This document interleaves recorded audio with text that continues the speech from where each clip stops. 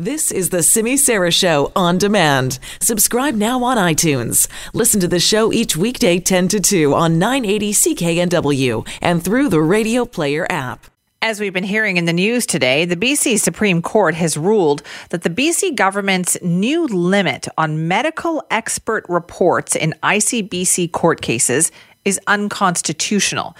Experts and expert reports are essentially used to deal with the issue of damages, how much money somebody might be entitled to. And the government rules that they had implemented earlier this year restricted parties to use one expert and report for claims less than $100,000 and up to 3 experts and reports for all other claims. So, as we heard, court has now overturned those rules that had been set by Attorney General David Eby. And this could have big implications for the bottom line at ICBC. This change was expected to save more than $400 million while encouraging faster settlement. So what's going to happen now? We'll be hearing more from David Eby coming up a little bit later today. But right now we want to chat with Ron Nairn, who's the president of the Trial Lawyers Association of BC. They were also involved in this court case. Ron, thank you for being here. Yeah, my pleasure, Simi. So your reaction then to the court ruling, I imagine you're pretty happy about that. We are. We're very pleased with Mr. Justice Hinkson's ruling. We think it was very measured, and we think it was the right outcome. But Ron, how do we control some of these? Because it seems like in some examples that we've read about, there are a lot of costs and a lot of reports, and that money is not going to the people who are the actual victims in these cases. Well, I think the first thing that you have to ask yourself are where are these numbers coming from? And they're coming from ICBC, who have been changing where their figures are for the last 3 years now on a regular basis. So we don't accept the numbers that ICBC continues to publish, and what our focus is on the rights of individual British Columbians who have been injured through no fault of their own in car accidents.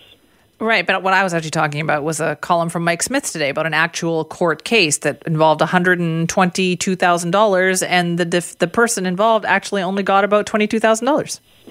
Well, I've read that column, but I don't know anything more about it. It's difficult to comment on that without knowing the full particulars. But, we don't know how that came about, and one of the reasons that so much money may have been spent maybe because ICBC didn't come to the table and negotiate a fair settlement early in the process. So are there rules, Ron, for lawyers in cases like this about how much you are allowed to spend or how many experts and reports? Is there any kind of limit on the amount of money that lawyers are able to run up in a case like this?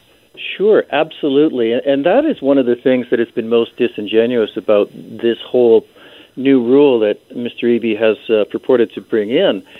We've always had limits on what we could do. They're set out, first of all, the court has discretion to not allow an expert to testify at trial if it's simply duplicative of other expert evidence. They won't allow that.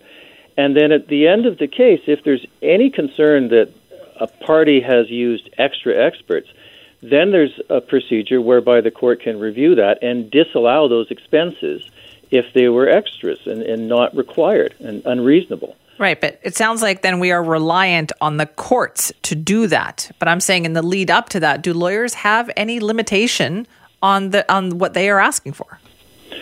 Well, the lawyer has got to put forward a case that's going to prove their client's losses. And it's very expensive to do that. There's no question. They're not going to be getting any more experts than they feel that they need. If they do, they're going to be told by the court that they've wasted those resources and they're not going to be allowed to recover those expenses. That hasn't been happening in any significant degree as far as I'm aware. So it's a problem that doesn't really exist. In other words, the courts are finding that the experts that are being brought to court are required in order to make the findings that they need to make to decide cases. But Ron, I guess my other question then is, so does the court do that on their own? Do they look at the settlement and say, we feel this lawyer is asking for too much? Or does the defendant, the actual victim in the case, have to say to the court, help me out with these bills here, is this too much? Both. So at trial, the judge is always performing a gatekeeper role where he is or she is considering whether or not the expert that is being offered has something of any value to add to the case. If not, the expert is disallowed. At the end of any case, whether that goes to trial or by resolution, the party that is paying for those costs can question any of them and challenge those. Right. Is there any limit to how much experts can cost? The test is that the experts' fees have to be reasonable.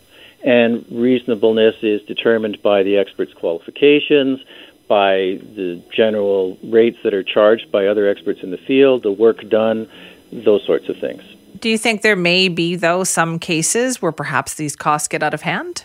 Oh, I'm sure that there are. And I am sure that there are situations where, unfortunately, too much has been spent on experts and other trial preparation costs. As I say, in part, that's because of ICBC's position in these matters. But this is something that the trial lawyers identified many years ago as something that we would have worked with the government on and looked for appropriate and creative solutions in order to control costs, rather than trying to do something that arbitrarily limited the rights of people that are attempting to come to court in order to get fair compensation. You talked about that in the past tense, though, Ron. So does that mean negotiation is dead here, or is that still a possibility? Well, it's something that we brought to the government 2 years ago or about when the NDP first took office, and they didn't pursue that with us and instead brought in this relatively arbitrary rule. So that was the response that we got. Is there a possibility, though, that this could still be negotiated with the provincial government? Well, there is a committee that deals with matters of rules of court and deals with all of these issues, including matters like costs, and that's something that could all be brought before that committee. All right. Well, Ron, thank you very much for your time on this today. Thank you very much. That's Ron Nairn, who's the president of the Trial Lawyers Association of BC. They were, of course, deeply involved in this court case where the BC Supreme Court has now ruled that the BC government's limit on medical expert reports in ICBC court cases is unconstitutional. Now, if you have found yourself in a situation like this, right, where, and I have in the past, where you're trying to get some help from ICBC and they don't even return your phone calls. Believe me, I've been in that situation before. And so then you go to a lawyer to try to get some help. You have to ask yourself, though, did the lawyer ever say to you, listen, I'm going to get this expert and it's going to cost this much money. Are you okay with it? Is that something that runs by? And would you say, yeah, okay, fine, we'll get that money afterward? Because I wonder, do you just leave that to the lawyer and therefore the bill gets run up, or do they run things by you ahead of time? Now, let's get your thoughts on this too. You can call our buzz line, 604-331-BUZZ. That's 331-2899. Or you can email me, simi@cknw.com. This is a pretty significant thing. These cases undoubtedly have been getting more and more expensive. And yes, for a long time, I think ICBC was definitely to blame.